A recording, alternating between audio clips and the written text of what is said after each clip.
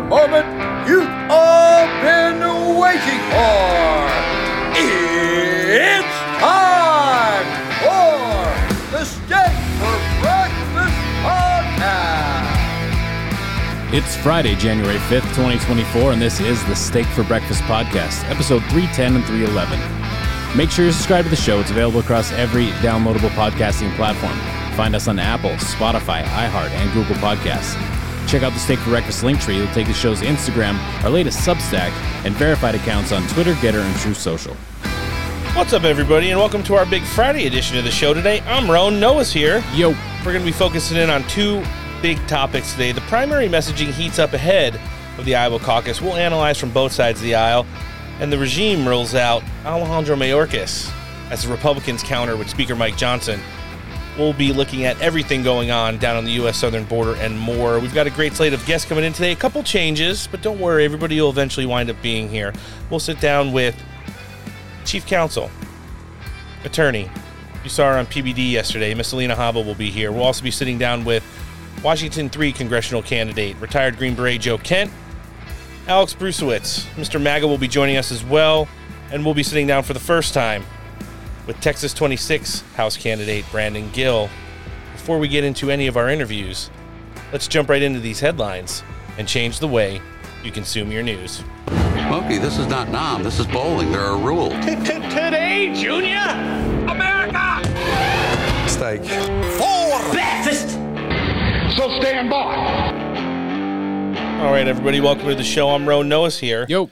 Couple programming notes before we jump into the headlines here. We're going to be talking about the primary messaging and how it's heating up on both sides of the aisle ahead of the Iowa caucus and the Democrat national holiday of January 6th tomorrow. We originally were slated to have Roger Stone, Ben Carson, and Kash Patel all join us today for a mega Friday edition of the Steak for Breakfast podcast. However, we have had a couple of minor adjustments in the schedule. Kash Patel is under the weather. Roger Stone had us in a double booking, and Dr. Carson has been dispatched to a campaign-related event. So we'll be circling back with everybody next week. It looks like we're going to have both Kash Patel and Roger Stone on our Tuesday edition of the show. And then Dr. Ben Carson has already confirmed that he'll be joining us next Friday as well. So sit back, relax. We still got a great slate of guests. The bench is deep here on Steak for Breakfast. As it is in the Trump campaign, you'll get where I'm going by the end of the show. And remember, this is the first of two episodes that you'll be hearing today. So if you're listening to this one first, good job. If you're not hearing me right now, it'll sound a little bit weird after you listen to the second one first. But hey, we're changing things up and trying to change the way you consume your news. So let's jump right into it. So, no, we're getting close to the Iowa caucus here. Thank goodness. January 15th, Donald Trump gets to hang his first official W of the 2024 primary season. We've seen the only contender in this race, Donald Trump, surge everywhere, whether it's in the polls, favorability, head-to-head matchups, both in the primary and general election. All of the numbers and the signs are pointing to a big victory in Iowa and moving right down the road 10 days later to the New Hampshire primary. Here's the deal, though. The pretenders, man, the wheels have come off. They can't get out of each other's way. I mean, the amount of programming or lack of messaging that's coming out from everybody else in the fake Republican multiverse primary right now, and we'll hear a bunch of it in this segment, is just mind-blowing to me to watch the way that these people have all imploded, I guess in this digital age, kind of in real time for all of us to see. I think it's been glorious. It's like watching the Three Stooges fight over something. Meatball, Bird Brain, and Sloppy Chris Christie. Who's Vivek? Is he Schlepp? He does have the good hair. Yeah, he does. There you go. And another programming note there. Listen, and I've said it a couple times here on the show, we have reached out to Trisha and Kathy Barnett over at the Vivek campaign. I've sent Vivek every single one of our show episodes since we started, invited him here on the show a little over 6 months ago. He's seen them all. He knows the guest caliber that comes on the show. He would much rather choose to, I guess, go on what they apparently would consider easier programming and have softballs lobbed at him. So did we have him like lightly confirmed at one point? I thought a couple times, yeah. But here's the deal. We've got the emails, we've got the text message receipts. If they don't want anything to do with this show because we support Donald Trump and obviously have endorsed him to win this race. I thought he supported Donald Trump. Well, here's the thing. There's been people in the DeSantis campaign who have regularly come on our show, congressmen and women who have endorsed other candidates up to this point in the race who regularly come on our show. They respect journalistically the job we do here. I'm starting to lose a little bit of respect for other people within our apparatus, if you know what I mean. We'll get to that in our second episode today. No, I think I might have cracked the code for the America First grift, but I don't want to get Up, down, down, left, right, left, right. We're almost there. Too far off the rails as we're jumping into this messaging right now. So as we speak here, it's in the 10 o'clock hour on Friday morning on the West Coast. Donald Trump is en route, recently left Florida, and is heading over to Iowa, where he'll be doing at least 4 campaign, rally, commit to caucus events in the Hawkeye State over the course of the next 2 days. He'll obviously be doing some retail politics as well. I can't wait to see where he goes to, eat and partake with the people on the ground in Iowa.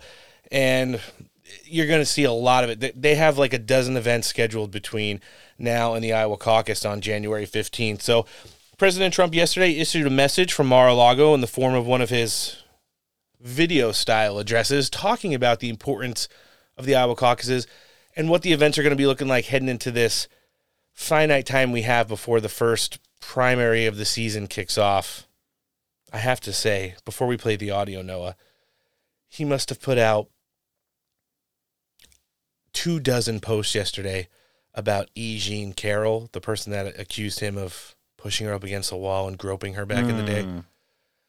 When you see some of the absolute banger tweets from this mutant that he went back and found from years ago, saying that she was a huge fan of The Apprentice, he reposted her old tweet of where he was saying that she calls her husband an ape and her cat vagina.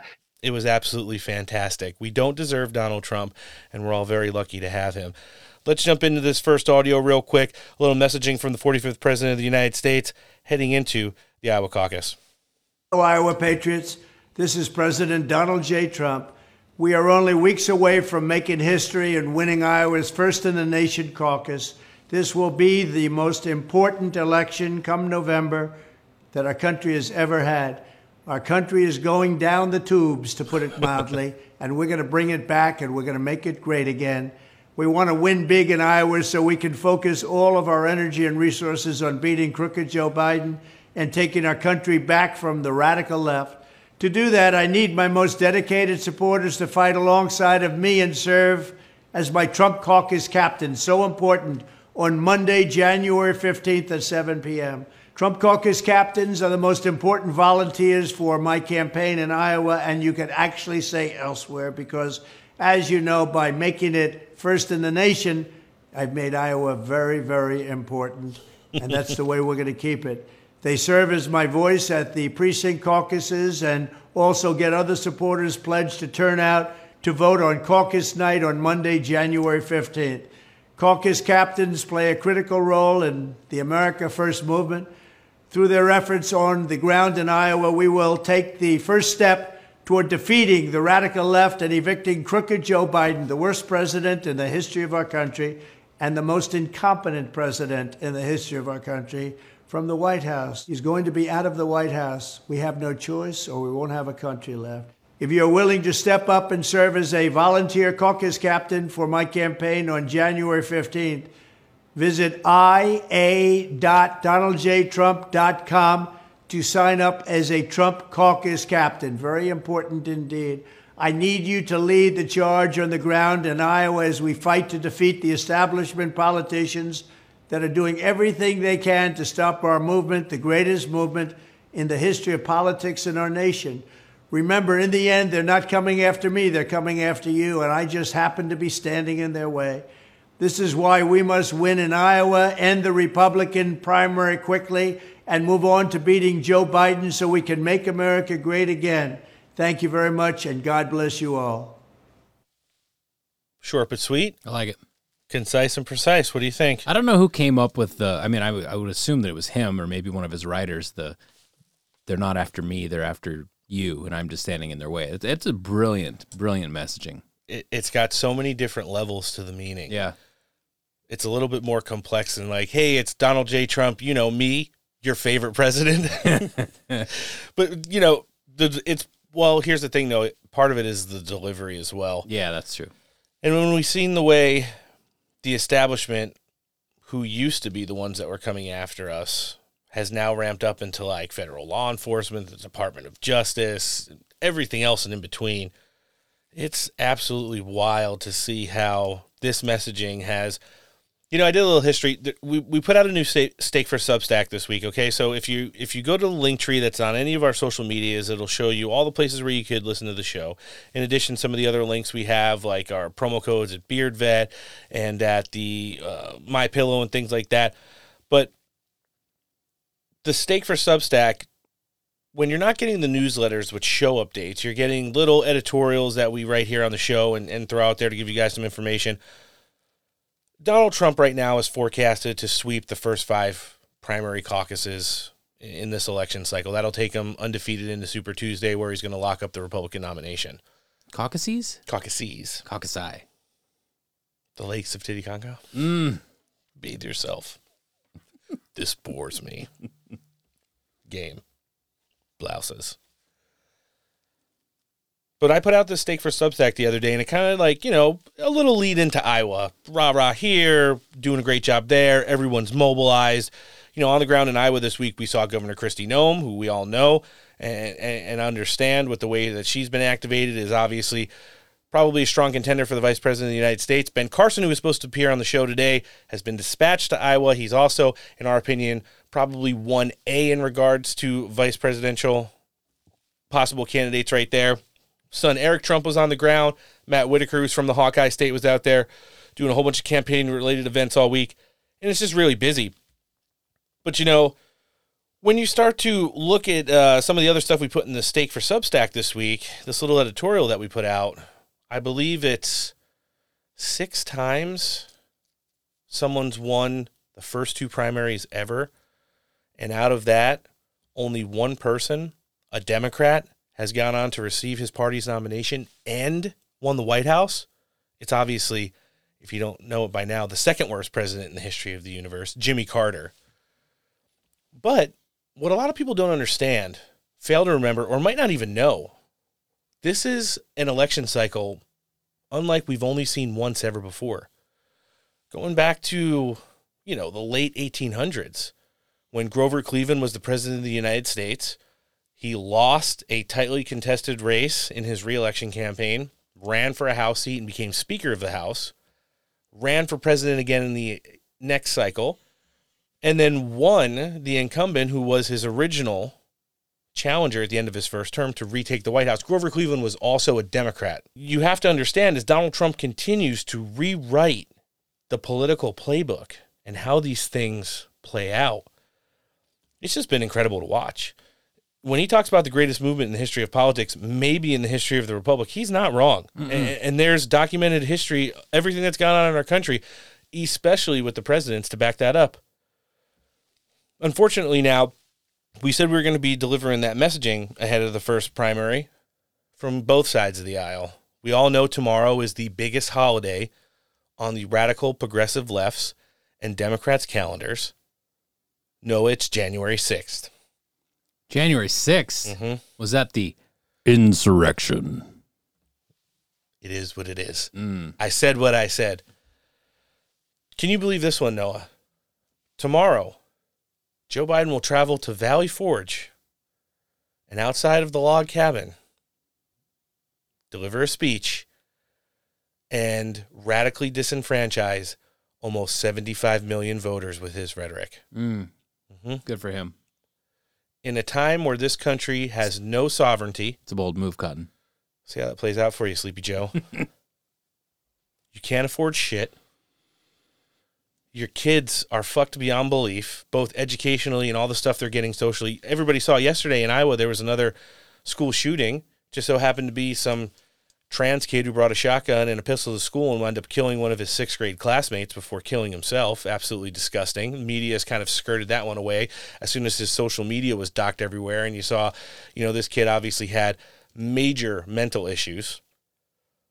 And Joe Biden's going to go out there and talk about how our movement is the greatest threat to democracy and whether or not the Republic survives after next year's election. It's wild. And I have some facts to back it up. Joe Biden put out his first official 2024 re-election campaign ad.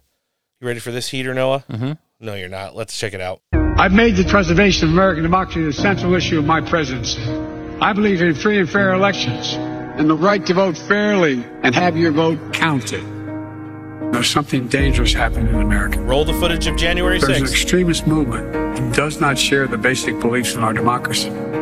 All of us are being asked right now, what will we do to maintain our democracy? History's watching. The world is watching. And most important, our children and grandchildren will hold us responsible. The Vice President and I have supported voting rights since day one of this administration. And I ask every American to join me in this cause. America is still a place of possibilities where the power resides with we, the people. That's our soul. We are the United States of America. There is nothing beyond our capacity when we act together. I'm Joe Biden, and I approve this message. Oof. Yeah. No. No. None of that was true. At all. And you want to know what's especially the first part.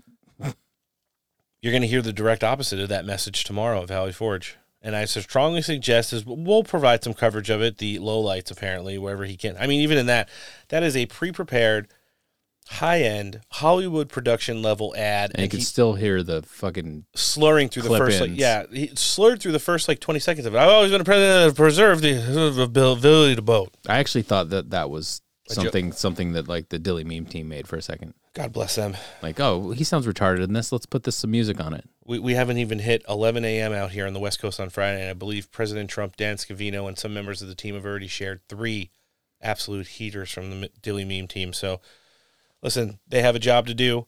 It's part of the job that we're all involved here. There's only one goal, and that's getting Donald Trump over the finish line in November. So,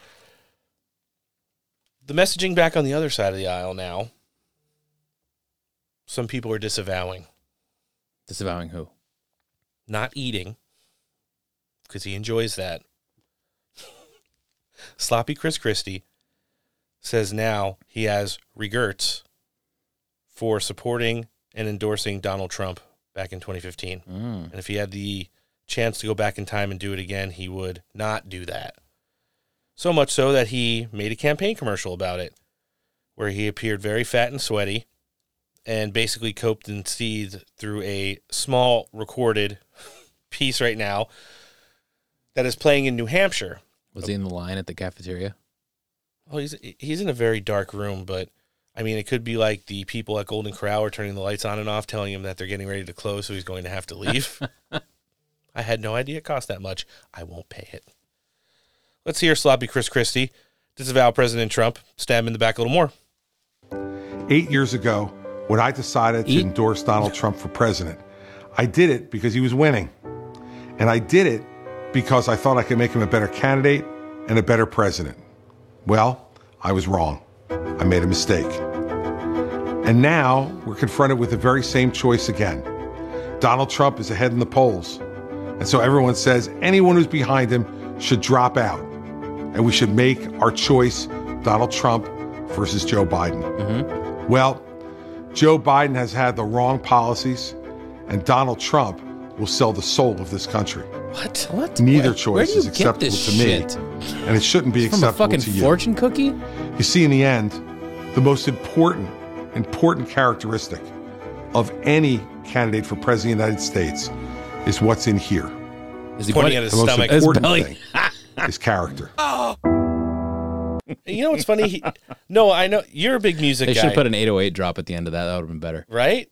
But tell me that wasn't the music for like a nature documentary montage where it's like the sun comes up. Squirrels fucking or something. So the sun comes up, a bee pollinates a flower, then it blooms, kids running through the field, the O-ring comes off of the booster from the rocket ship, and then Chris Christie eating it. Golden Corral is where it ends. 808 drop there. But it's just like, come on, man. I supported Donald Trump back in 2015 because he was winning and I wanted a job. He said he thought he could make him better, but the there was he wanted a job. He's just like a much fatter version of Ann Coulter. Yeah, I just don't understand it. Like the videos that these people make, it's just like in a world of unlimited refills. It's like, I don't get it, man. What do you mean there's a 4-plate limit? So CNN did a couple town halls this week. Sir, you can't bring a trash can. That's not a bowl.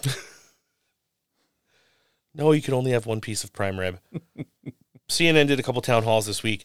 They're having the debate next week. So this is the way it's shaped up, Noah. You know how these debates are all, you have to reach certain thresholds. Long story short, it's Nikki Haley and Ron DeSantis, the only ones that have qualified. It's pathetic. Yes, it is. Vivek Ramaswamy is going to be doing counter-programming at, I believe, a very famous pub, and it's going to be an event hosted by Tim Pool. Oh, yeah, I heard about that. He's doing his, what is it? Town hall, right? Yeah, is that what it's, IRL Town Hall. Yeah. And then Tim Pool's going to do a members-only episode after that.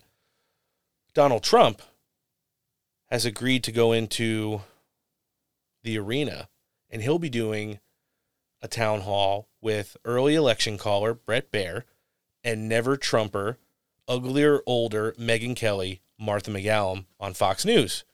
And Ron DeSantis and Nikki Haley are so pissed off that Donald Trump won't go and nobody else qualified. Chris Christie will be doing his thing out in New Hampshire. He doesn't really care about Iowa. He knows he has zero chance there because the way the caucus system works, you basically go to a caucus precinct holder's place and you make the case for your candidate and people go from like one side of the room to the other, and at the end you count them up and call them in. That's literally how the caucus works.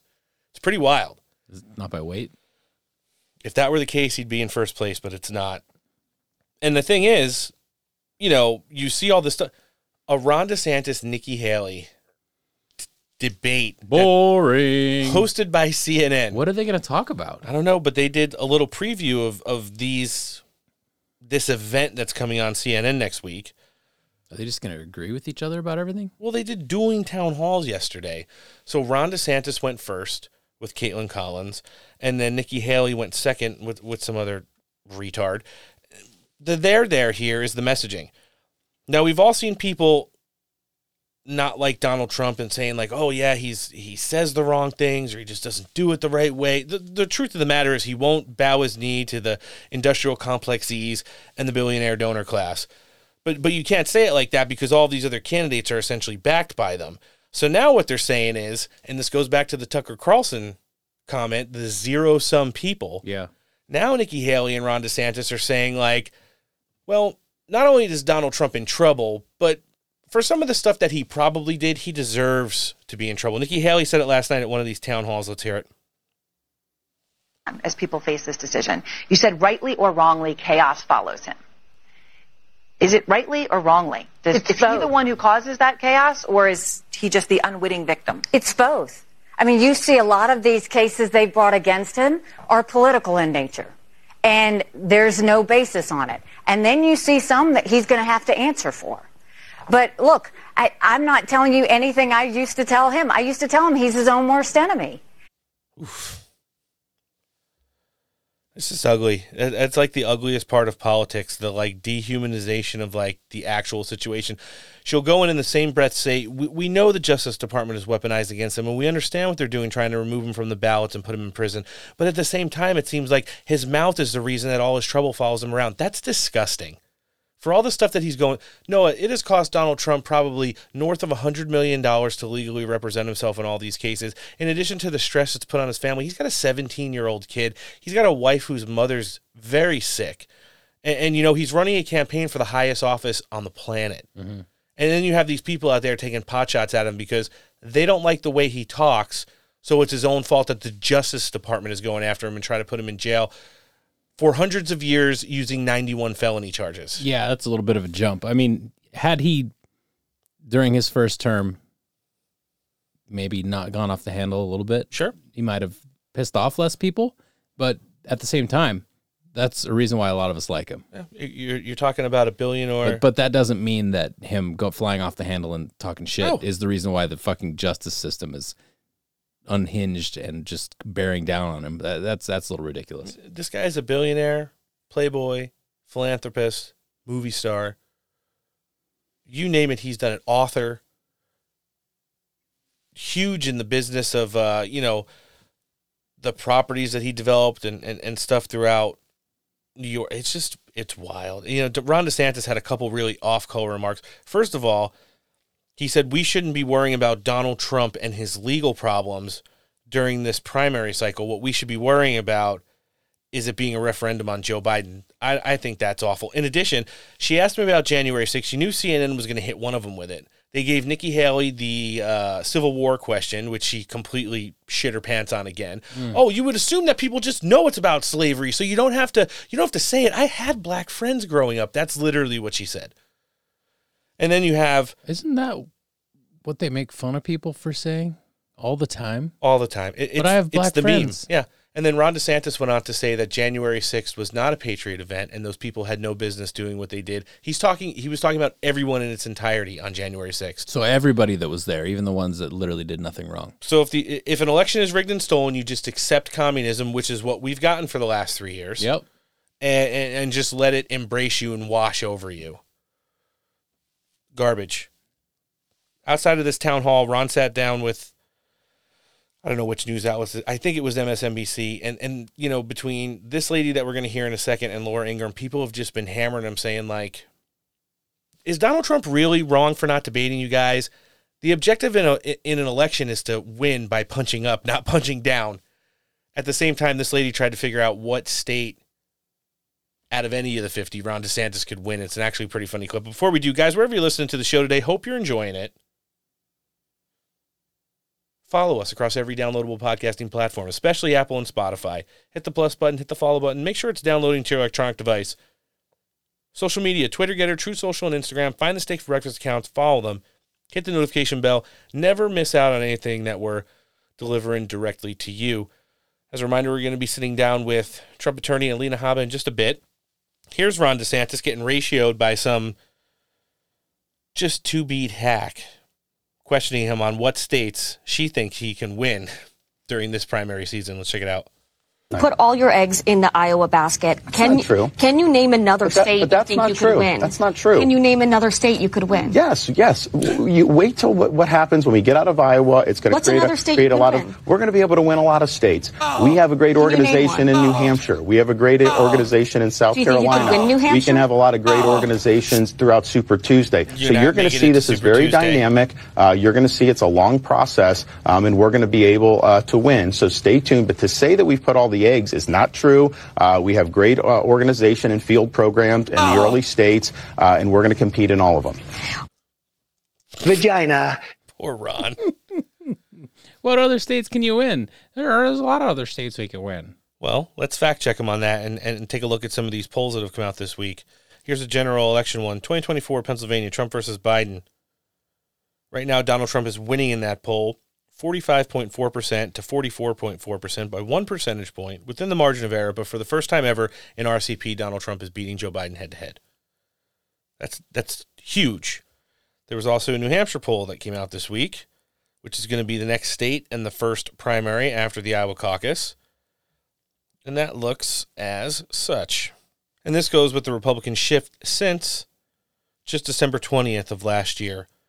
Donald Trump, 37, Nikki Haley, 33, Chris Christie, 10, DeSantis, 5. He's now in 4th place. Ramaswamy, 4, Hutchinson, 1. Donald Trump's increased his lead 4 percentage points since the last time this poll came out. I saw a 4-state banger as well, and that's going to go through part of the primary season. And you know, it's weird, Noah, we talked about it. At some point, was Donald Trump going to plateau? And it just seems like every time these polls come out, he just continues to... It's a plateau from me. Yeah, even if it's a few percentage points, continues to go up, and as candidates continue to drop out. And here's the thing, a lot of people aren't talking about this either.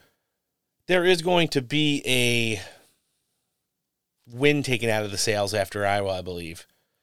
And once you get through New Hampshire, if Donald Trump's at 2-0, which we all expect him to be, it's over. North Carolina, Trump-Biden head-to-head, Donald Trump 46, Joe Biden 38. Florida, Trump-Biden head-to-head, Donald Trump 46, Joe Biden 37. Ohio, Trump-Biden head-to-head, Trump 47, Biden 36. And Virginia, Joe Biden still leads there, but only 46 to 43% over Donald Trump. We got a South Carolina poll came out, Noah. First time that one's come out in a while. Now remember, this is Nikki Haley's state, which she was the governor, I believe, for 2 terms there. Ready for this close one? 2024 GOP primary, South Carolina, Trump 54, Haley 25, DeSantis 7. Come on, man. It's like, we already said what the there is. Joe Biden essentially removed himself from the ballot in New Hampshire because he tried to turn South Carolina into the first Democrat primary state because that's where he won after going 0-2 back in 2020. New Hampshire said, fuck you, we're still going first, and guess what? Now you're not on the ballot. Democrats can vote in the New Hampshire primary and switch their party affiliation to be able to vote Republican and then switch back to Democrat for the general election. So now all the never-Trumpers there and absolutely blue-haired meanies are all going to go out and vote for Nikki Haley in the primary and make that race closer, but we all know it's not close. Last one I've got here, this is a national poll. Joe Biden 44, Donald Trump 44. And that's a YouGov poll that came out yesterday as well, so tied and within the margin of error. Got one more clip before we jump in with Alina Habba. Kristi Noem, governor of South Dakota. She was on the campaign trail for Donald Trump in Iowa this week with many other people in the America First apparatus.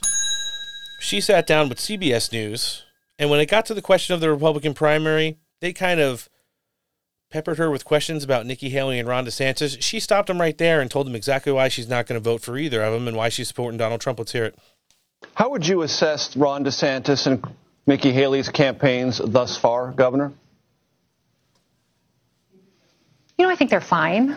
I served in Congress with Ron DeSantis. I know him. He got elected governor when I got elected governor. So, he's certainly been a colleague. We made very different decisions, though. When times got tough and our constitutional rights and freedoms got challenged, he closed his businesses. He closed his beaches. He just made very different decisions than I did and took away people's freedoms. So, I haven't supported him.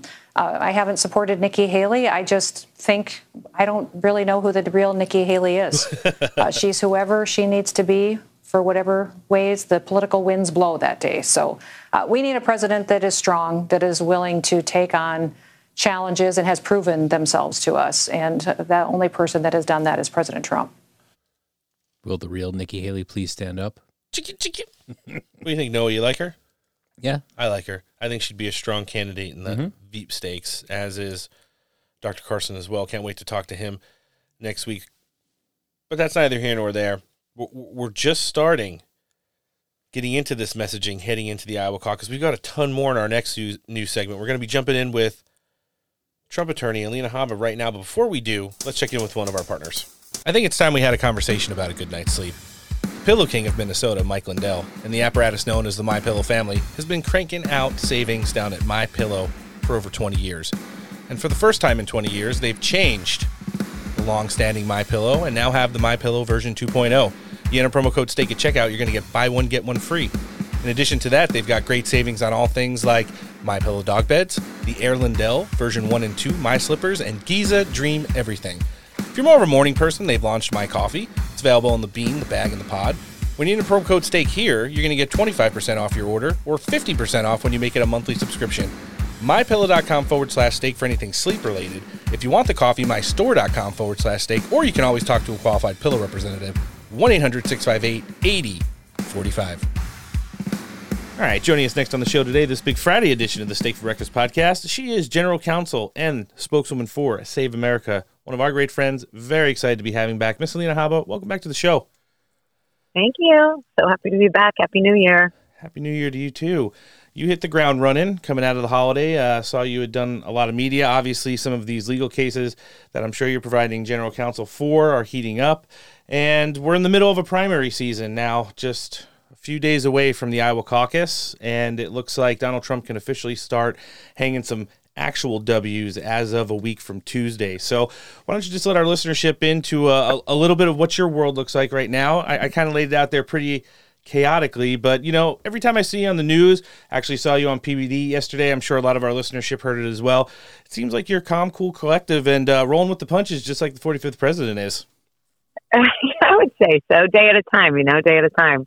I try and just sound out the fake news and put my head down and keep working. When you talk about the fake news, there's a lot of stuff coming out recently in regards to President Trump's legal cases. We don't need to get into too many specifics, but as you see these, especially the special counsels rolling in here, there are going to be some pretty heated battles. I mean, everything from gag orders, not gag orders, constitutional legality of, whether Jack Smith was even able to be appointed, which we touched on with Jesse Bernal last week. And it's one of those things where there seems to be a lot of noise, but at the end of the day, they really can't find anything to hang on Donald Trump. And I think that's the big there. You know, we see it in a lot of these ballot-related cases that are going on right now in regards to, you know, people accusing him of leading seditious conspiracies against the government or leading an insurrection, things that never happened. But, you know, it's one of those things where the media continues to spin this and program those who are maybe casual followers of politics. How hard is it to stay in the lanes of facts when you're kind of navigating the water in all these different cities, all these different cases, and, you know, the different levels that they are? Some of them are criminal, some of them are civil, and some of them are special counsel. Right. We have a great legal team, well-versed in all of it, right? So we obviously, I don't do everything. We have tranches. We have our criminal team. They're divided by case, but then we all work together. Yesterday I was with a tremendous amount of our team, just, you know, putting our heads together. It's been a pleasure, because I think some of the challenges as an attorney that you see in a lifetime, we're seeing now. Nobody has seen some of this. And as much as it's crazy and chaotic, it's really forcing the country to answer tough questions and to really get in shape and in line. And I think when you see radicalism, as we've seen in Maine and Colorado, you know, we'll wait and see what the Supreme Court does. Like I said yesterday, I think it's a really straightforward case. I think the Supreme Court will give us a lot of clarity. And I think ultimately there is one arbiter and one top when it comes to the judiciary branch, and that's them. And they're going to help navigate this. So we'll see what happens. You know, I think you're right. Based off of the constitutional premise of it, you also have an interpretation or a ruling that the Supreme Court's going to have to make and basically determine how they interpreted, you know, what was going on with the Constitution at the end of the Civil War as well. And then, you know, you have just a lot of all previous rulings in other states where Donald Trump has won, and they said, no, we're not going to remove him from the ballot. But I think the question that not a lot of people are asking, one that we've kind of honed in here on, Alina, on Steak for Breakfast is, do you think that this is bigger than Donald Trump and ballots? Because I feel like at the end of the day, the Supreme Court has to see this as just election interference and a way to disenfranchise the candidate. But looking forward down the road, it seems like the Democrats, you know, Jamie Raskin, who's one of the ranking members in the Democrat House, did the entire Sunday morning cable news circuit, and a lot of his commentary, although he did mention President Trump at times, seemed pointed at the Supreme Court, especially Justices Thomas and Alito. You know, I think there's a bigger game plan here. You know, people like Mark Elias and all the, you know, big-time lawyers on the Democrat side who just bounce around from city to city filing these lawsuits are looking for a way to show the American public that, you know, the Supreme Court doesn't work, when we all know that's not the truth.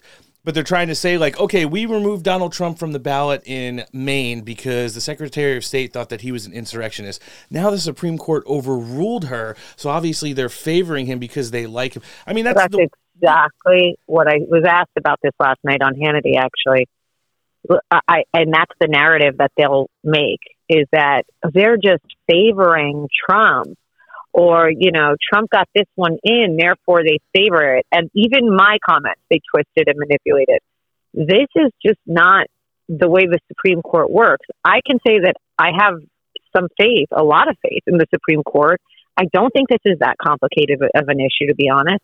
And it doesn't matter who appointed you, because it's really a constitutional black and white argument. But they'll make you think, oh, he's only going to win because this one was appointed. Oh, he's only going to win. No, he's going to win on this issue because it's the right decision. It's very clean cut. I'm really positive that, you know, I do believe that it will be a simple 9-0 decision. He should not be removed from a ballot by some antiquated 14th Amendment, you know, issue that wasn't meant for this reason. You know, it wasn't meant for these times. It was so that we had anti-American people not allowed to come in and usurp the government or take positions. Insurrectionists in the true meaning of the word, not people that get up and say, go peacefully and patriotically, or question election integrity as the executive branch. That's not what this is for. He hasn't even been charged with insurrection, Correct. Let alone found guilty of it.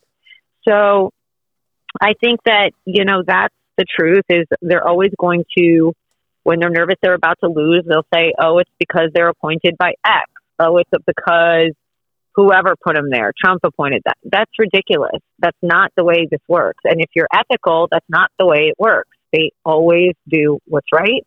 And this one, the law and the Constitution is on our side. And I know it's not convenient for them with the election and his poll numbers, but it is the way it is, you know?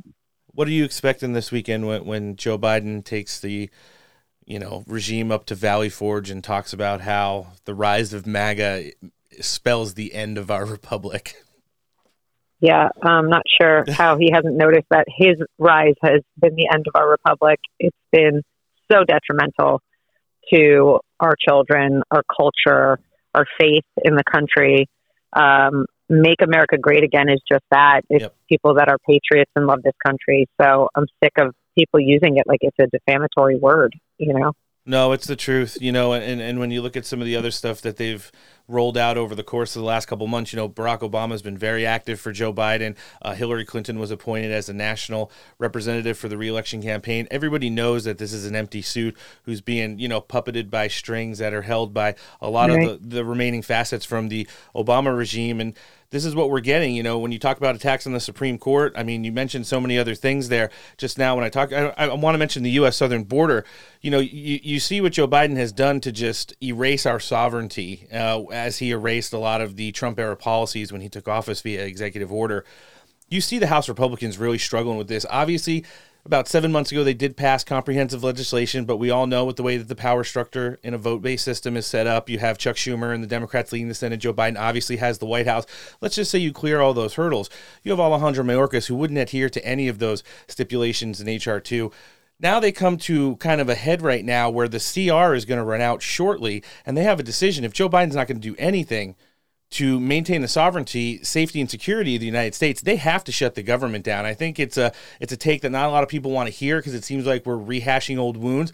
But at the end of the day, if the White House and Joe Biden is not willing to work with the Republicans who have the majority in the House, then what else can you possibly do? Yeah, no, I don't know. I'm not a politician, thank God. I always say thank God. But I agree with you. I mean, I like to say that, 90% of what I speak of is exactly that everybody has to really work together for the betterment of everyone in this country, not Democrats, not Republicans, the entire country. And the government is a key player, if not the player. They're leading the charge, and we have such a disjointed government right now. And there's so much anger and unproductivity, frankly, that could possibly happen, definitely could. I mean, we see it within our own party, right? The Republican Party has that fracture. Oh, sure. I mean, we saw it ever since the speakership battle, and even before that, the midterm elections as well. All right, well, let's get out of politics. Let's talk about something a little maybe closer to like TMZ-related material. One of the big... Oh, boy. Don't worry. I won't ask you on whether or not you need to be smart or pretty. You can definitely be both and be an amazing attorney. Here's the thing, though. One of the big stories that's kind of a lot of clickbait out there this week was the release of the associate list of Jeffrey Epstein. I think a lot of the people who go out there and produce fake news, everything from photoshopped images on the internet to just spewing out lies in the radical progressive wing of the media, can put a lot of the narrative that Donald Trump had anything to do with anything regarding any of that stuff going on to bed. It's well documented that Donald Trump in his time removed Jeffrey Epstein from his club where he was a member before he started to get in trouble. He also worked hand in hand with authorities to make sure he was held accountable. And it was the Donald Trump Justice Department who arrested Jeffrey Epstein, and whatever happened to him after that. Obviously, we all know what goes down when you cross Hillary Clinton the wrong way. But, that's right. As we head into this very important election cycle right now, isn't it kind of a relief that some of this stuff is coming out here so we could just kind of clear the waters as like, okay, that's legitimately fake news. Now there's like documented evidence that there's nothing, no there, and we can move on and start talking about the issues probably related more to Agenda 47, which is going to get this country back on the right track. Yeah, I wish, but the problem is we are probably going to go into the most rocky period before that. I think that this is the October surprise season. This is Russia hoax season. This is attack his lawyer spokeswoman season. It's all of that. And we've seen them come down harder in the new year already, and it's just a week in. But that's what we're going to up against before we can get into the 47 agenda. And unfortunately, that's the fight in the way American politics work, right? You got to put your guns, not put your guns up, but put your fists up and get grin and bear it until we get through the election, and then we'll be able to actually focus. I wish we were just focused on the issues. I wish we were just talking about security and keeping our boundaries, our country safe, frankly. But unfortunately, there's a lot of noise. There always is in these election seasons. So I would like to get to it. I'm not sure that we'll get to it right away. I think that a lot of these legal cases are a distraction. Sure. And, that's part of the plan. So we'll see. We'll see, day at a time, like I always say. That's it. That's all the people who continue to say that Donald Trump is essentially like a Russian asset. Like those people will continue to parrot. Well, he was in court for this stuff. They're not going to say whether he was found guilty. They're not going to say whether he won the case, but they are going to say that he was in court. And it just kind of goes to, that's how Donald Trump's been treated. It's very unfortunate. I think, I know in my heart that history will look on him in a much different light, especially after his second term.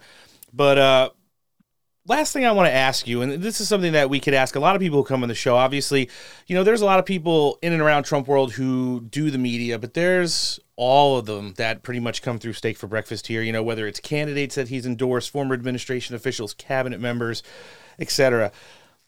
You have the opportunity to work with Donald Trump just as closely as anyone could right now. You're heading into the most crucial election cycle that this country has ever faced, and you get to see this man operate every day. We hear the stories that he is just, you can't unplug him. He's up in the morning. He'll do what he needs to do. Like one of the funniest things on the show is when we start getting the notifications on our phone that he's doing like one of those video-a-thons on Truth Social, where every 3 minutes you're getting a new video. And it could be anything, talking about ways that they want to reshape healthcare all the way down to where's Hunter. But as you've been able to work alongside President Trump and see this man get ready for what he calls the final battle, give us a little bit of a perspective on what just a day-to-day glimpse of that life is like. Yeah, it's nonstop. He nonstop educates himself, reads. He has a team with him wherever he goes. Obviously, he loves to golf and still somehow manages to get that in, but he's been traveling a lot, trying to campaign. I know he's on his way to Iowa today. And while he's on the way to Iowa, he's on the phone with the lawyers, dealing with all the other noise that they're trying to hold him up on so that he can't campaign. And that takes a tremendous amount of energy and perseverance and positive energy, I have to say. And he's good like that. He's a nonstop worker. He's incredibly bright. He can switch from one thing to the other without a glitch. I mean, it's amazing. So he doesn't stop. The man works all the time. Sometimes he doesn't get back from a campaign event till 1 a.m, then wakes up and does it again. And will be in another state or another 2 states. And then, it's crazy. So I don't know. He's just resilient and strong, and his days are hectic, but we're all right there with him. No, 4 big events this weekend. He's got a bunch of friends on the ground, close associates. I mean, everyone from Kristi Noem, Eric Trump, Matt Whitaker, and everybody in between is working to get those people to commit to caucus a week from Tuesday. Alina, this has been awesome catching up with you and sitting down today to have a conversation. You're always welcome to come and discuss anything you've got going on here on Steak for Breakfast. We're obviously going to live link the law firm, Save America, in the show description today. But for anybody that wants to check you out, follow you on social media, where can they find you? Alina Habba, just my name. I'm on Twitter, Instagram, and Truth Social. Absolutely fantastic. As was this segment, this is the General Counsel and spokeswoman for Save America, Miss Alina Habba. Thanks for jumping on the show today. Have a fantastic weekend. Thank you. You too. We have populism that has pervaded our party, that has taken over a big chunk, not all, but a big chunk of our party. It's what you think of as the Republican Party now. It's populism untethered to principle, wrapped around the cult of personality of Donald Trump. This is not a populism that is anchored in some kind of core philosophy other than, his personality. And so that's a bad place to be right now. It's not a successful governing mandate. If it's what we run on this time around, I think we're going to lose again. So to me, the sooner we can get past this, the better we're going to be. And I'm all for populism. I want to make, my ideas popular, but I want them to be tied to a principle. I want them to solve problems, and not to be wrapped around some guy's personality, which is screwed up as his is. It's not a good personality to wrap yourselves around. Jumping back into the news portion of the show here. Noah, what'd you think of Alina Habba? She was fiery, mostly peaceful? Always fiery, but mostly peaceful. I shared one of her video clips from PBD yesterday where she did a really long podcast on, and somebody commented, "Bro, I'm trying not to simp." So I just commented back, "Habba habba."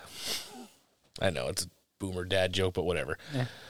No, it was great sitting down with her and catching up. It's been a while, and she's very busy. It was good to kind of hear her perspective on things and get kind of a very personal look into the man that Donald Trump is, as the people who only work with him every day can describe. That's one of the things I think that we often bring on Steak for Breakfast that you're not going to get almost anywhere else. Sometimes it's just like a question that catches our guests off guards too, like, how's Donald Trump doing? And they're like, oh yeah, he likes to go. No. How's he doing? And then when they start to get into that and talk about the man that he is, the family aspect that he's run this campaign with, and the people that he's surrounded himself with as well, it definitely is the case in point of why he's seeing a lot of success right now heading into the Iowa caucus.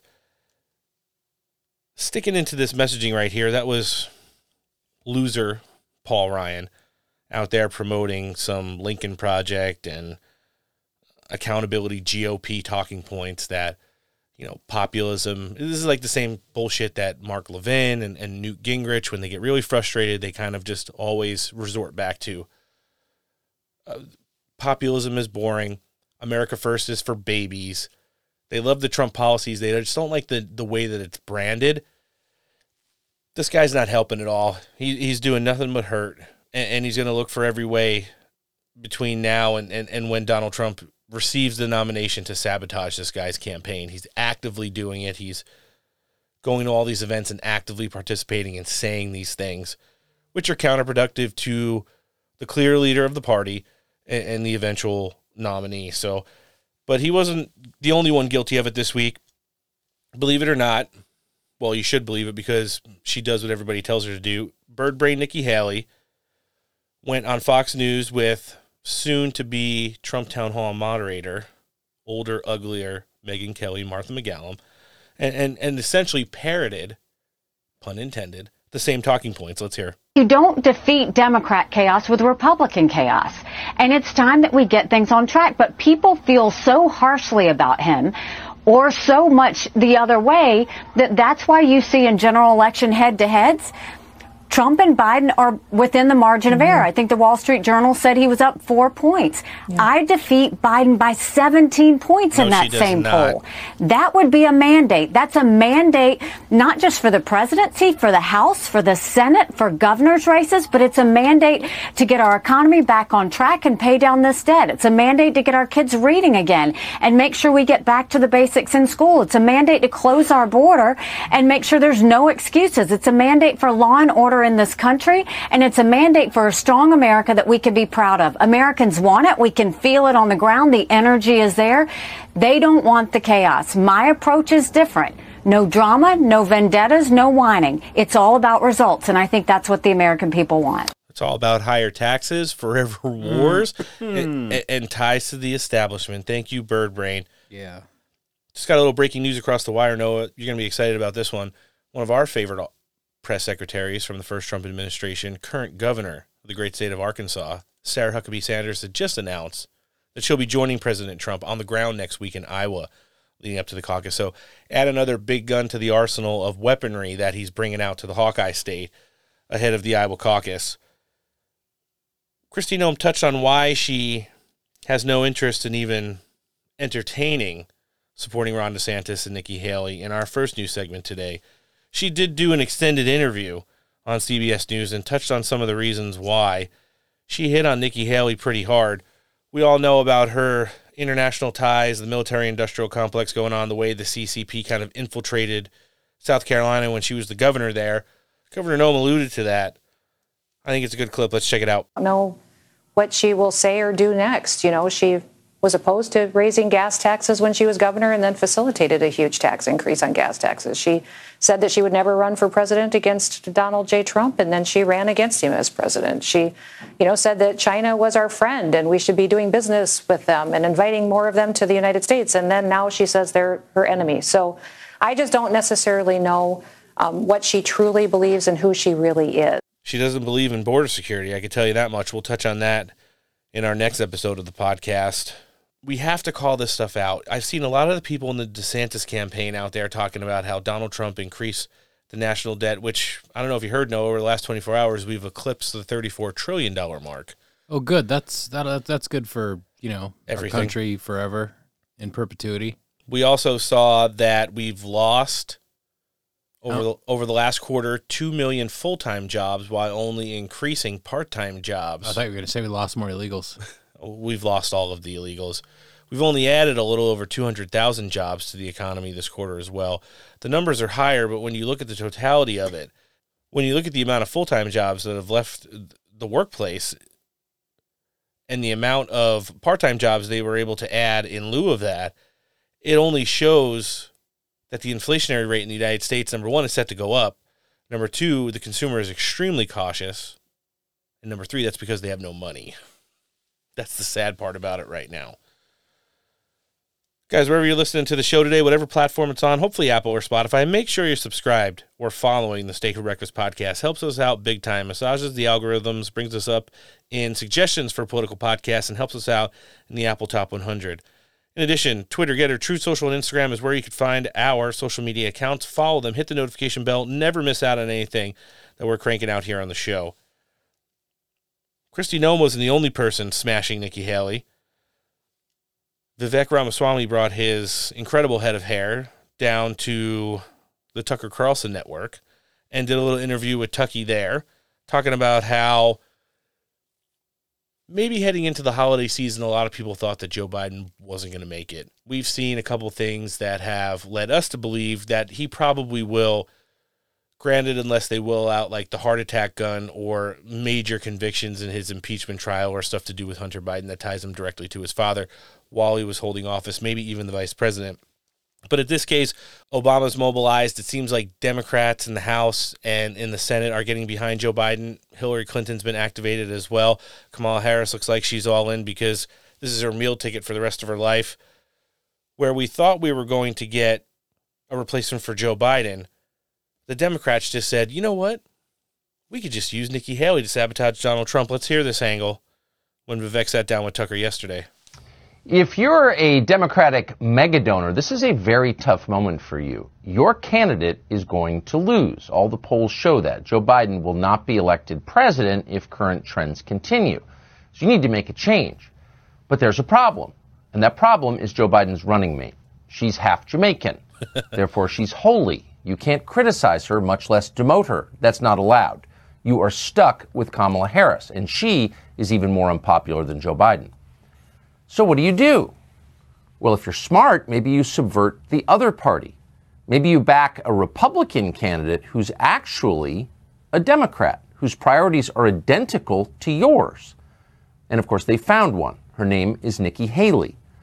Nikki Haley is a liberal. She is all in on the 4 tenets of neoliberalism, which are white guilt, a finance-based economy, mass immigration, and endless neocon war. Vivek, thanks so much for coming on. What have you noticed about the kind of subtext to this race? What's actually going on here, do you think? Yeah, well, look, I've been convinced for a long time, Tucker, that this was not going to be a standard Trump versus Biden race. Right. There's just been enough staring you in the face that made that obvious, right? You start with the trials and the civil trials and the prosecutions, and then they go to the non-prosecution and illegal removals from a ballot without trial on the Trump side. The thing that fascinated me about the Biden side of this, though, is you also see some of the same dynamics. The documents case for Biden trotting itself out after years, long ago in the Senate. You see a lot of other things with Biden. Why is the Hunter stuff coming out now when this has been known for 7 years?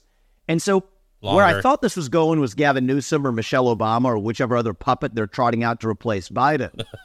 But one of the things that's become clear to me, so that's where I thought this was going. It was not what was meeting the eye, for sure. I think what's become clear to me now, I'm in the thick of this GOP primary, is that the real puppet they're trotting out isn't Gavin Newsom. It isn't Michelle Obama. I was wrong about that, actually. I think the true puppet masters, the thing about them is they're fundamentally nonpartisan in nature. There's a few things they care about. Keeping the foreign war machine humming is high on the list. Keeping the administrative state's control of the United States is also high on the list. They found a much more convenient puppet within the Republican Party itself. It's not Gavin, it's not Michelle, it's Nikki, actually. And I think that if you just follow exactly who are the very people who are paying to keep Donald Trump off the ballot, who are funding the lawsuits that keep Trump off the ballot. The Reid Hoffmans of the world funding lawsuits against Trump. The Larry Finks of the world, king of the woke industrial complex, CEO of BlackRock. It's just obvious and hiding in plain sight. Who are these people propping up? It's not Biden, and it's not even Gavin Newsom. It's Nikki Haley within the Republican. I think he makes a good point there. I think, when you want to know what people's real intentions are, what do? You look where the money comes from and then follow the money trail back. The billionaire donor class really doesn't care if a Republican or a Democrat is in the White House. They just care if they're going to be able to keep doing what they're doing. Yeah, more elegantly push their propaganda. You could still be green and be a Republican. You could work towards comprehensive immigration reform. You could package that as something that a Republican would present when all you're really going to do is give people amnesty. It's just how you frame it. And I think that that's a really important angle to be looking at there, because I'll tell you what, Nikki Haley's surge in New Hampshire, which is the only place she's registering as competitive with Donald Trump right now, and I still don't know if I believe these numbers, it's because Democrats are going to be voting for her. Donald Trump has not been able to escape the long arm of the lawfare that's been used against him throughout the course of this primary campaign, the preseason of the primary cycle now. And, we've seen a lot of meltdown behavior from deranged Jack Smith.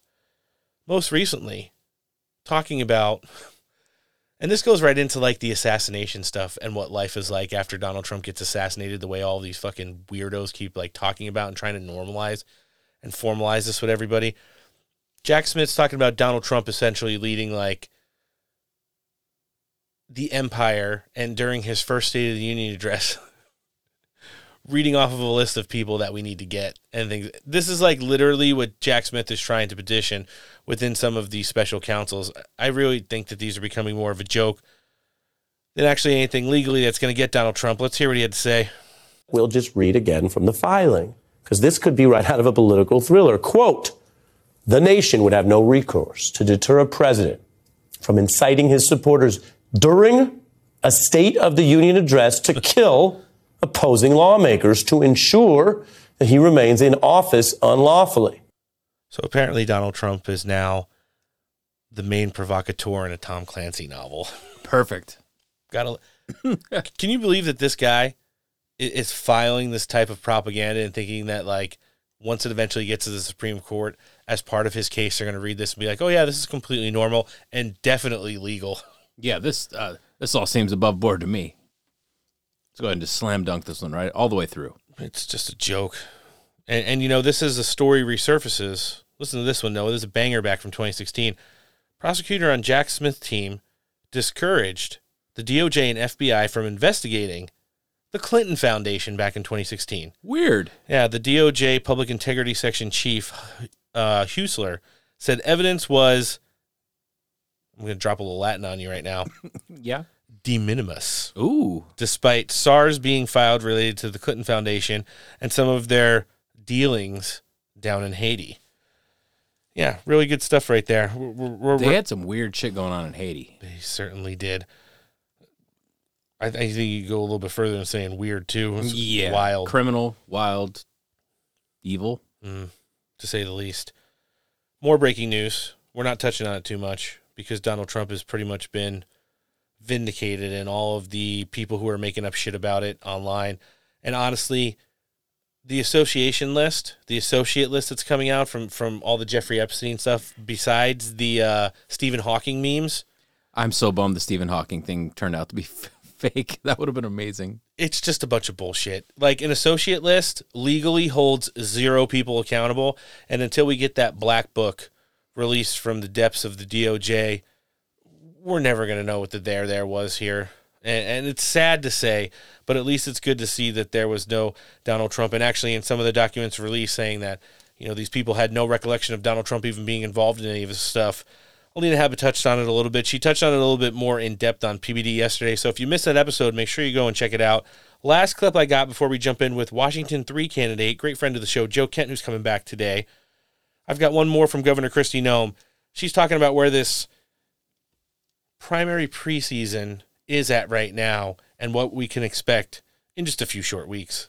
Let's check it out. I think we're just a few short weeks away from having our Republican nominee. It will be Donald J. Trump, and he will be the next president of the United States. I'm excited about that, Major, because every single day as governor, when Donald J. Trump was in the White House and he was president of the United States, I got to be on offense. I got to fight for my people, bring forward solutions to the problems that they are facing. Since Joe Biden's been in the White House, all I do is try to defend my people, protect their freedoms, try to keep the federal government out of their pockets and off their backs. So we need a change. And boy, these people in Iowa, they are feeling the pain of Joe Biden and his policies. It was a really good interview that she put out the other day, and it's good to see the South Dakota governor out in Iowa working hard for the 45th president. Guys, we're getting ready to jump in with Joe Kent right now, but before we do, let's check in with one of our partners. This episode of the podcast is brought to you by Battleborn Coffee Roasters. They're law enforcement, family-owned, and they produce some of the best available specialty-grade coffee. That means all those beans have gone through an extensive process to remove all defects. Battleborn researches all their sources, farms, and milling stations to make sure you're not getting any pesticides or chemical fertilizers. Sit back and have a cup of their borderline Mexico Chiapas blend while you're out sitting on an X or sitting in the office. High-quality coffee from high-quality people. Use promo code STEAK for 20% off your first order. Make sure you go check them out at battleborn.coffee. All right, joining us next on the show today, this Big Friday edition of the Steak for Breakfast podcast. He's a retired Green Beret and combat veteran. He's also the Washington GOP endorsed candidate running for the U.S. House seat in Washington 3. Mr. Joe Kent, welcome back to the show. Hey, thanks so much for having me on. Oh, it's our pleasure, sir. Well, it's been a while since you've been on, and we've seen some of the things geopolitically kind of heat up all over the world. I do want to talk to you about this, Joe. I know you're an expert in some of these things and see the way they're shaping up. I mean, obviously, the Biden foreign policy has been one in its totality that is a failure. In turn, it's allowed a lot of things kind of to spin out of control. One of the biggest things we're seeing now is this proxy war we're fighting with Iran.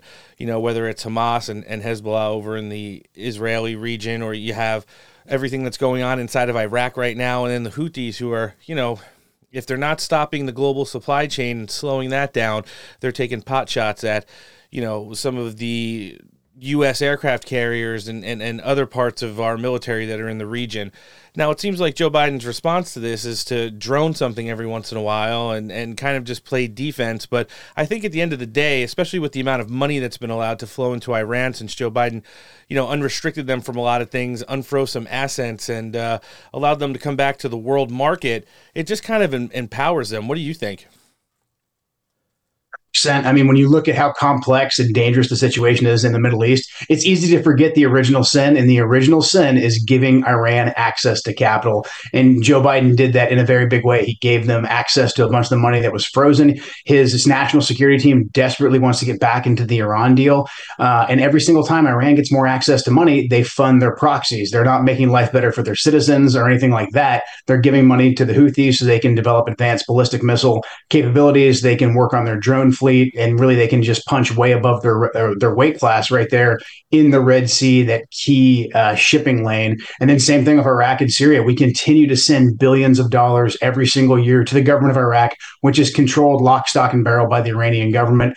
Biden and a lot of Democrats, and unfortunately some Republicans, voted to leave our troops in Iraq and in Syria. So now they've suffered, I think, around 120 attacks in Iraq and Syria since the October 7th attack in Israel. We've already had multiple American service members that have been wounded over there, one who was put into critical condition. So we pray for his safety. But really, we've let ourselves, we've given the Iranians options. We've given them targets. We have the ability to withdraw from those locations and still be able to strike the Iranians because of our military technology. But we basically level the playing field when we leave our troops on the battlefield in Iraq and in Syria. So step one is cut off the capital going to Iran, withdraw our troops so their proxies can't strike against them. Because look, right now we're basically one lucky Houthi missile strike or drone strike or an attack on one of our bases. We're one of those attacks away from Biden having to respond in a meaningful way. If they get lucky and they hit a U.S. ship and we, God forbid, have a casualty there or in Iraq or Syria, Biden's going to have to respond. And that's going to put us into a Middle Eastern war, which honestly, I think Biden wouldn't mind at this point because wartime presidents always end up getting reelected. So I think from a purely political standpoint, it's very dangerous. But I do think the Biden administration says, hey, worst case scenario, we get involved into a war and we get to say we're wartime presidents. So really, this just speaks to, I think, how pragmatic Donald Trump's foreign policy was. He was able to isolate the issue of Israel and Palestine and unite the region around countering Iran, but he countered them economically. He made us a net exporter of energy. This took away a lot of the leverage that the Iranians had, took away a lot of the leverage that the OPEC countries had. It was good for the U.S. economy, but it took down some of the value of those key shipping lanes in the Middle East. So Trump was able to go over there and from a position of strength, have a lasting peace. Biden, through his absolute just weakness and incompetence and giving our enemies money and then putting more troops into the region, making us more vulnerable, has us in a very unprecedented level of danger and potential of slipping into a war. No, and that's the thing. Not only has all of that strengthened Iran, but it's also strengthened their ties throughout the world with some of our geopolitical adversaries, namely China and Russia as well. You know, you've seen it's almost confirmed now due to the fact that Joe Biden won't negotiate any kind of a peace deal between Ukraine and Russia, that Russia has kind of, you know, already started to establish what are going to be the new ties of its Western front. At the same time, you know, you have Ukraine, who's completely decimated. Hundreds of thousands of people have died, and almost the entirety of their ground forces in the military. And it's gotten to the point now where the money and weapon we were sending over to Ukraine is essentially long-range weapons that they're just lobbing over into Russian positions. There's no more war there. There's just, when is somebody going to be able to get this to stop? Do you see any kind of legitimate end to this? This is one of the first times I've ever seen a conflict like this, Joe, where you don't have not the United States at the forefront, but none of the other world leaders seem to be on board with this as well, as like wanting this to end and giving the optics that, you know, Putin won, regardless of how anybody wants to paint the historical borders there between Russia and Ukraine and all the wars that they've been fighting for hundreds of years over it. But it just seems like the interest level in that conflict coming to an end, especially now where the attacks have ramped up in places that, to the most point, were kind of left out for the 2 years now that this conflict's almost been going on, places like Odessa, and then again over the last week or so in Kiev. Where do you think this goes, or is this something that they're going to just try to drag out to where hopefully Donald Trump could get back into office next year and then he could bring a little bit of sanity to this situation? The situation in Ukraine is incredibly tragic. I mean, when the war first kicked off, we had a small window, a small opportunity where the U.S. could have shown some real leadership and gotten both sides to the table. But instead, we basically led the Ukrainians down the primrose path. We told the Ukrainians that we would support them until they kicked every single Russian, out of their country. They just needed to commit thousands and thousands of more people into the meat grinder. And the Ukrainians, tragically, they believed this, and they sent an entire generation off to be slaughtered. It's hard to get accurate numbers out of there. Some people say 400,000, some people say 200,000. I don't think we'll ever fully know until the shooting stops what the true numbers are. But what we do know is that the Ukrainians have ran out of military-aged men, guys, in their late teens, 18 through 30, to go fight in the front lines. Now the average age of a guy heading off to go fight on the Ukrainian front is somewhere between 40 and 45 years old. Right. And that's just absolutely insane. It speaks to the level of casualties. And look, this just isn't sustainable. Russia can fight a war of attrition. This is in Russia's vital national security interest to have America, to have NATO, to have the European Union off of their western flank for all the historic reasons that you mentioned. But look, when we had the opportunity to actually get both parties to the negotiating table, we squandered it by lying to the Ukrainians. But then by taking a massive sanctions package and throwing it at Russia, saying, Russia, there's no coming back for you. We're going to kick you out of the world economy. A year before that, we killed off U.S. energy independence. We lined Putin's pockets because that took up the value of all of his natural gas and oil that Europe was reliant on. So really, Putin at that point said, okay, well, I've got nothing else to lose. We're going to go all in with China. We're going to combine the world's largest labor force with one of the world's most resource-rich countries on the Eurasian landmass. And ever since then, we've seen China just has been making incredible gains on the world stage as far as uniting the BRICS nations, as far as getting OPEC to trade in the yuan as opposed to the dollar. So we overextended economically when we were already in a very weakened position. We led the Ukrainians off to the slaughterhouse. And now, as you said, it is a disaster of no end in sight. As much as I want to get both sides to the negotiating table, and I still think that should be at the forefront of U.S. policy, I don't see right now why Putin would negotiate. Whereas 2 years ago, he had every reason to negotiate. Now, he really doesn't have very many reasons to negotiate, especially if Joe Biden, who said very, very foolish things like this man can't remain in power, using all that same regime change rhetoric that we use for Gaddafi and for Saddam and basically every other country that we've screwed up. So I do believe we need to get President Trump back into the office, pretty much into the White House on every level. But the war in Ukraine, I think, is a key place where President Trump could come in and look Vladimir Putin in the eye and say, look, I am not for NATO expansion. I want to end this conflict, and I want it to be, a way that both sides can walk away, maybe not happy, but they can walk away and look their people in the eye and say, hey, well, at least the shooting stopped, and now we have a manageable peace. Ukraine has always been a buffer state between Europe and a buffer state between Russia. Just, you can't change geography. You can't change history. That's where it is. The thing is, that's going to be the status quo once the shooting stops. The only thing I think that we can really influence is how long the carnage and the slaughter goes on for. The Democrats and the neocons, they say that we're, Putin supporters and that we have no compassion. They're the ones that are lying. They're the ones that are sending an entire generation off to the charnel house for no reason whatsoever. So yeah, I do think it's going to take President Trump getting back in there. And again, a lot of this goes back to us turning back on U.S. energy so that we can actually come at these problems from a position of strength. No, it's the truth. And then when you want to talk about the like original and very unique way that Donald Trump managed his foreign policy and what became part of the Trump doctrine was how he dealt with North Korea and Kim Jong-un over there. We've seen over the course of the last week or so them really ramp up the saber rattling and posturing. Usually and typically, historically, that country has done it when it wants something or needs something. But over the course of the 3 years that Joe Biden's been in office now, Joe, you look at North Korea, they've reformalized relations with China. They've made visits, and, the leader of the country who never leaves traveled to Russia. And now they're selling arms to Russia, which they're using in the war against Ukraine. So it seems like this might be something a little bit different right now. And for the weird way that North Korea always wants to kind of introduce themselves to the rest of the global community, this seems like it's taking it a little step higher. What do you see as you've seen them kind of ramp up the hostilities in the region?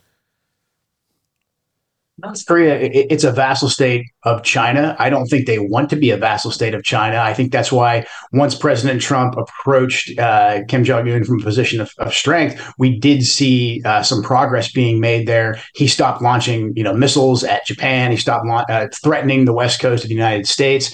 But unfortunately, when America is weak on the world stage, China has become very, very powerful because of everything that we discussed with Ukraine, with the combination of those economies, with how weakened we are, especially within the Middle East. The Chinese and the Iranians are deeply linked. So China right now is playing a great game of using their proxies and their vassal states, vassal state being North Korea, but a lot of their proxies being Iran, being indirectly the militias in Iraq and Syria and the Houthis. China essentially is doing, I think, a very smart thing from their perspective. They're trying to get us overcommitted throughout the world because we have security arrangements throughout the entire world where basically we are we underwrite security in Europe via NATO. We underwrite security in the Middle East via how many bases we have over there. Our Navy secures the global supply lines. But unfortunately, who controls most of the global supply chains?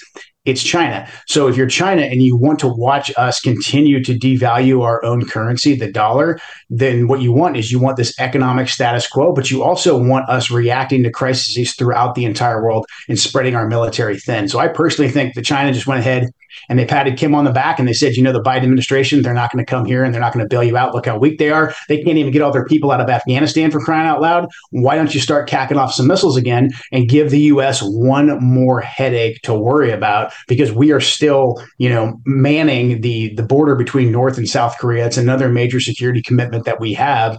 We can't secure our own southern border, but yet we have troops over there. So we have to be worried about every single time Kim Jong-un decides to start launching missiles towards Japan or towards the West Coast. So again, when we are weak at home, when we show weakness abroad, we are going to have crises on every single front. And that's just the direction that we're heading in right now because of Joe Biden's policies. No, it's the truth, and I do want to get to the U.S. southern border, Joe, as part of the Republican House, which we fully expect you to be here next year. It's one of the biggest issues in the history of our republic that we're going to need to tackle. The radical progressive left wants to talk about amnesty and immigration reform, while, a lot of the people in the Republican Party are starting to realize that the Trump-era policies, it was pretty funny. When Remain in Mexico was at its height, there was close to 4 million people who were stuck in Mexico waiting for their asylum processes to kind of finish out. And when Joe Biden erased via executive order a lot of the Trump doctrine, on day one of his presidency. You saw those 4 million people open up the door to now the over 12 million who have come in, probably not even including getaways over the course of the last 3 years. We have a lot of House reps on this show. We talk intimately with a lot of them too, both on and off the air. These guys are really struggling because it is a vote-based system, and just some of the squish Republicans in the House right now are so scared to move on impeachment for Alejandro Mayorkas because it would be the first time in almost 150 years that we've seen a cabinet member removed. And then, would we set up a constitutional crisis because he was asked on the news this weekend if he would even adhere to it if he was impeached, and he said he hadn't made that decision yet. Then at the same time, we know that heading into an election year, the only thing that Joe Biden can't do is revert back to any of those Trump-era policies. That's returning people to Mexico, that's actually deporting people, that's stopping the unmitigated flow from coming in. You're watching this in real time. Obviously, I'm sure you talk to a lot of people who are already up on Capitol Hill, in addition to a lot of the counterparts you have running all over in races across the country on what needs to be done to kind of get the immigration system under control and our border secure again. How are you looking at this situation develop? And how do you think at least the ones who are America First, the House Republicans up there on Capitol Hill who are working to get this border secured, doing a job right now?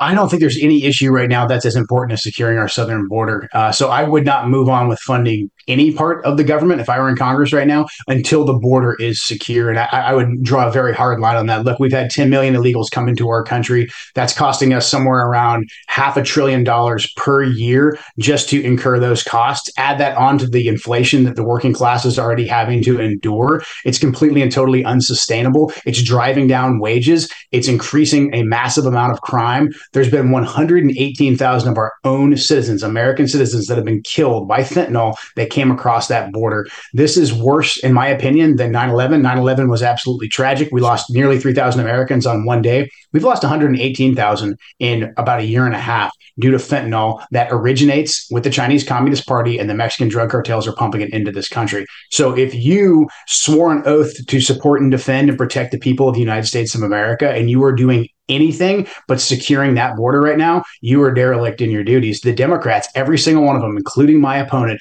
voted to leave the border wide open. And this is part and parcel of the Democrats' agenda of flooding the country with more heads they can count during the next census so they can basically just create new legislative seats at the federal and at the state level. It is a cold-blooded power play. That's why the Democrats haven't stopped this. If the Democrats cared about the carnage, if they cared about the nation, then they would revert back to the Bill Clinton era policies of securing our border. It didn't used to be a Republican issue to say that you wanted our borders secured. So when I talk to people in my district, they say, why in the heck are we seeing so many fentanyl deaths? Because, hey, even though I'm all the way up here in Washington State, the entire West Coast is a sanctuary state, sanctuary cities along the way. So we are getting a ton of illegal immigrants, human trafficking, crime, and just a ton of fentanyl deaths in our community. So when I talk to people, they say, what are we doing? Why is our border not secured? And I talk to a lot of folks in the Freedom Caucus, and I know they're drawing a really hard line, and I think they're doing a great job. I'm talking about, the Matt Gaetz, the Paul Gosars, the Anna Paulina-Lunas, Corey Mills, those types. I think they're doing a great job of incrementally moving the Republican Party in this direction, because I think a couple months ago, if you would have said, hey, we shut down the government if you don't secure the border, I think it would have been just the usual suspects, the Freedom Caucus guys. And now I think we're going to see something to the tune of maybe close to 100 Republicans that are going to say that exact same thing. Speaker Johnson went down to the border. I think that's a good thing. I know some people are like, it's just a photo op. I think it's a very good thing that the Speaker of the House actually said, you know what, we're not going to be in Washington, D.C. this week. We're going to be down at the border. But I think that's got to be followed up with some really harsh action next week when they say, we're not moving anything forward. You can shut down the government, but if you guys don't secure the border and actually defend the American people, then we're done here. No, and I think people are starting to see the writing on the wall, Joe. You talk about your race and your opponent. She's obviously an open border radical. We all know that she is. I was taking a couple pot shots at her this weekend, figuratively, of course, on X, formerly Twitter. But, when you see the amount of people who are long established in the party, who understand what's going to happen when Donald Trump wins the election next year, we're starting to see kind of an exodus from the Republican Party of all these rhinos who are attached to Main Street and K Street and the military-industrial complex, the pharmaceutical industrial complex, etc. Just today, Doug Lamborn All 3 House seats in Colorado are going to be up for grabs right now, obviously with Ken Buck retiring and then Lauren Boebert moving over to his district. And then you have like Kate Granger. You've got so many other ones who have just decided to call it quits. Obviously, Kevin McCarthy was a big one that ends the tenure of the Young Guns up on Capitol Hill as well. And I think the Freedom Party is going in a good direction. You know, we have Representative Good on the show all the time. He's going to be on at the end of the month again as well to talk about, you know, where he sees the party and the caucus going. But the fact of the matter is that it's going to take, you know, we've kind of figured it out to where there's around 70 seats in the Republican House, which Donald Trump won big time in 2016 and 2020. If you had that many America First congressmen and women in those seats, the vote process would be a lot smoother. But unfortunately, on a good day, we have around 20, and more usually we have less than 10 who are going to always vote with the America First agenda. And it just goes into part saying how important your race is, Joe. So we want to be able to direct everybody who's listening to the show today to contribute to your campaign monetarily. If you don't live in the state, if you're around your district, obviously get involved with whatever you've got going on. But why don't you tell us a little bit more information about that?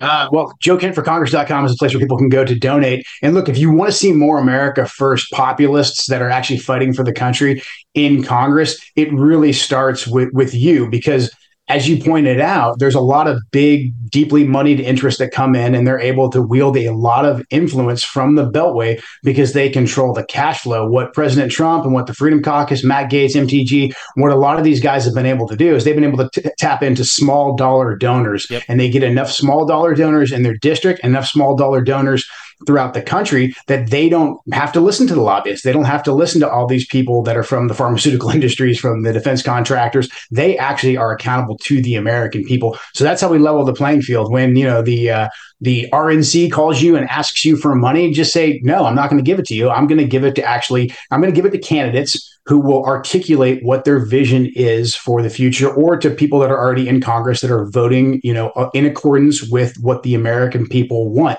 with what the base wants. I'd also say get involved in your local Republican Party. Sure. It can be painful. Some function better than others, but in my district alone, we've had a lot of success with getting good precinct committee officers elected, getting good Republican chairs of the county committees elected that are responsive to the base of the party. Because look, the Republican Party is going through a lot of changes right now. I think they're changes for the better. There's going to be some growing pains there. You're going to get some guys that quit, that take their ball and go home and say, this isn't for me anymore. This isn't the same party that I joined. But if you look at the progress that we're making, I think on really big key issues like we discussed with immigration, the southern border, foreign policy is another one. I mean, about a year and a half ago, if you would have said that you didn't want to fund Ukraine and you wanted to move things towards a negotiated peace, then you got called all kinds of names. I think there was something like 20 Republicans that initially stood up against that, and like 2 in the Senate, maybe. But now if you look at the way that's moving with the Republican caucus, even elected officials, we're moving the ball towards a much more pragmatic and realist foreign policy. And I'd say trade and manufacturing is right along behind that. The money and interest are fighting to keep our jobs overseas. But now when you talk to people and you talk to Republicans and say that, hey, we can't be dependent on China, we need to onshore, we need to get back to producing things here in America, you get a lot more people that are responsive. They know what you're talking about. And this is just, I think, the America First, the Trump agenda that's actually starting to really take a strong root and foundation in the base of the party. So the big thing is vote with your dollar, give to individual candidates like myself, please. But also get involved in your local party, and don't let the good old boy club and don't let the DC donor class dictate the direction of our party, because the Democrats, the other side, they are completely and totally captured by the corporate establishment. Correct. The Republican Party and the America First movement, we right now are the only folks that are actually fighting for the American people. Oh, it's the absolute truth, Joe. We love it when you come on the show. You provide such great commentary. And then, of course, we're always looking to support your race. We need you up on Capitol Hill next year.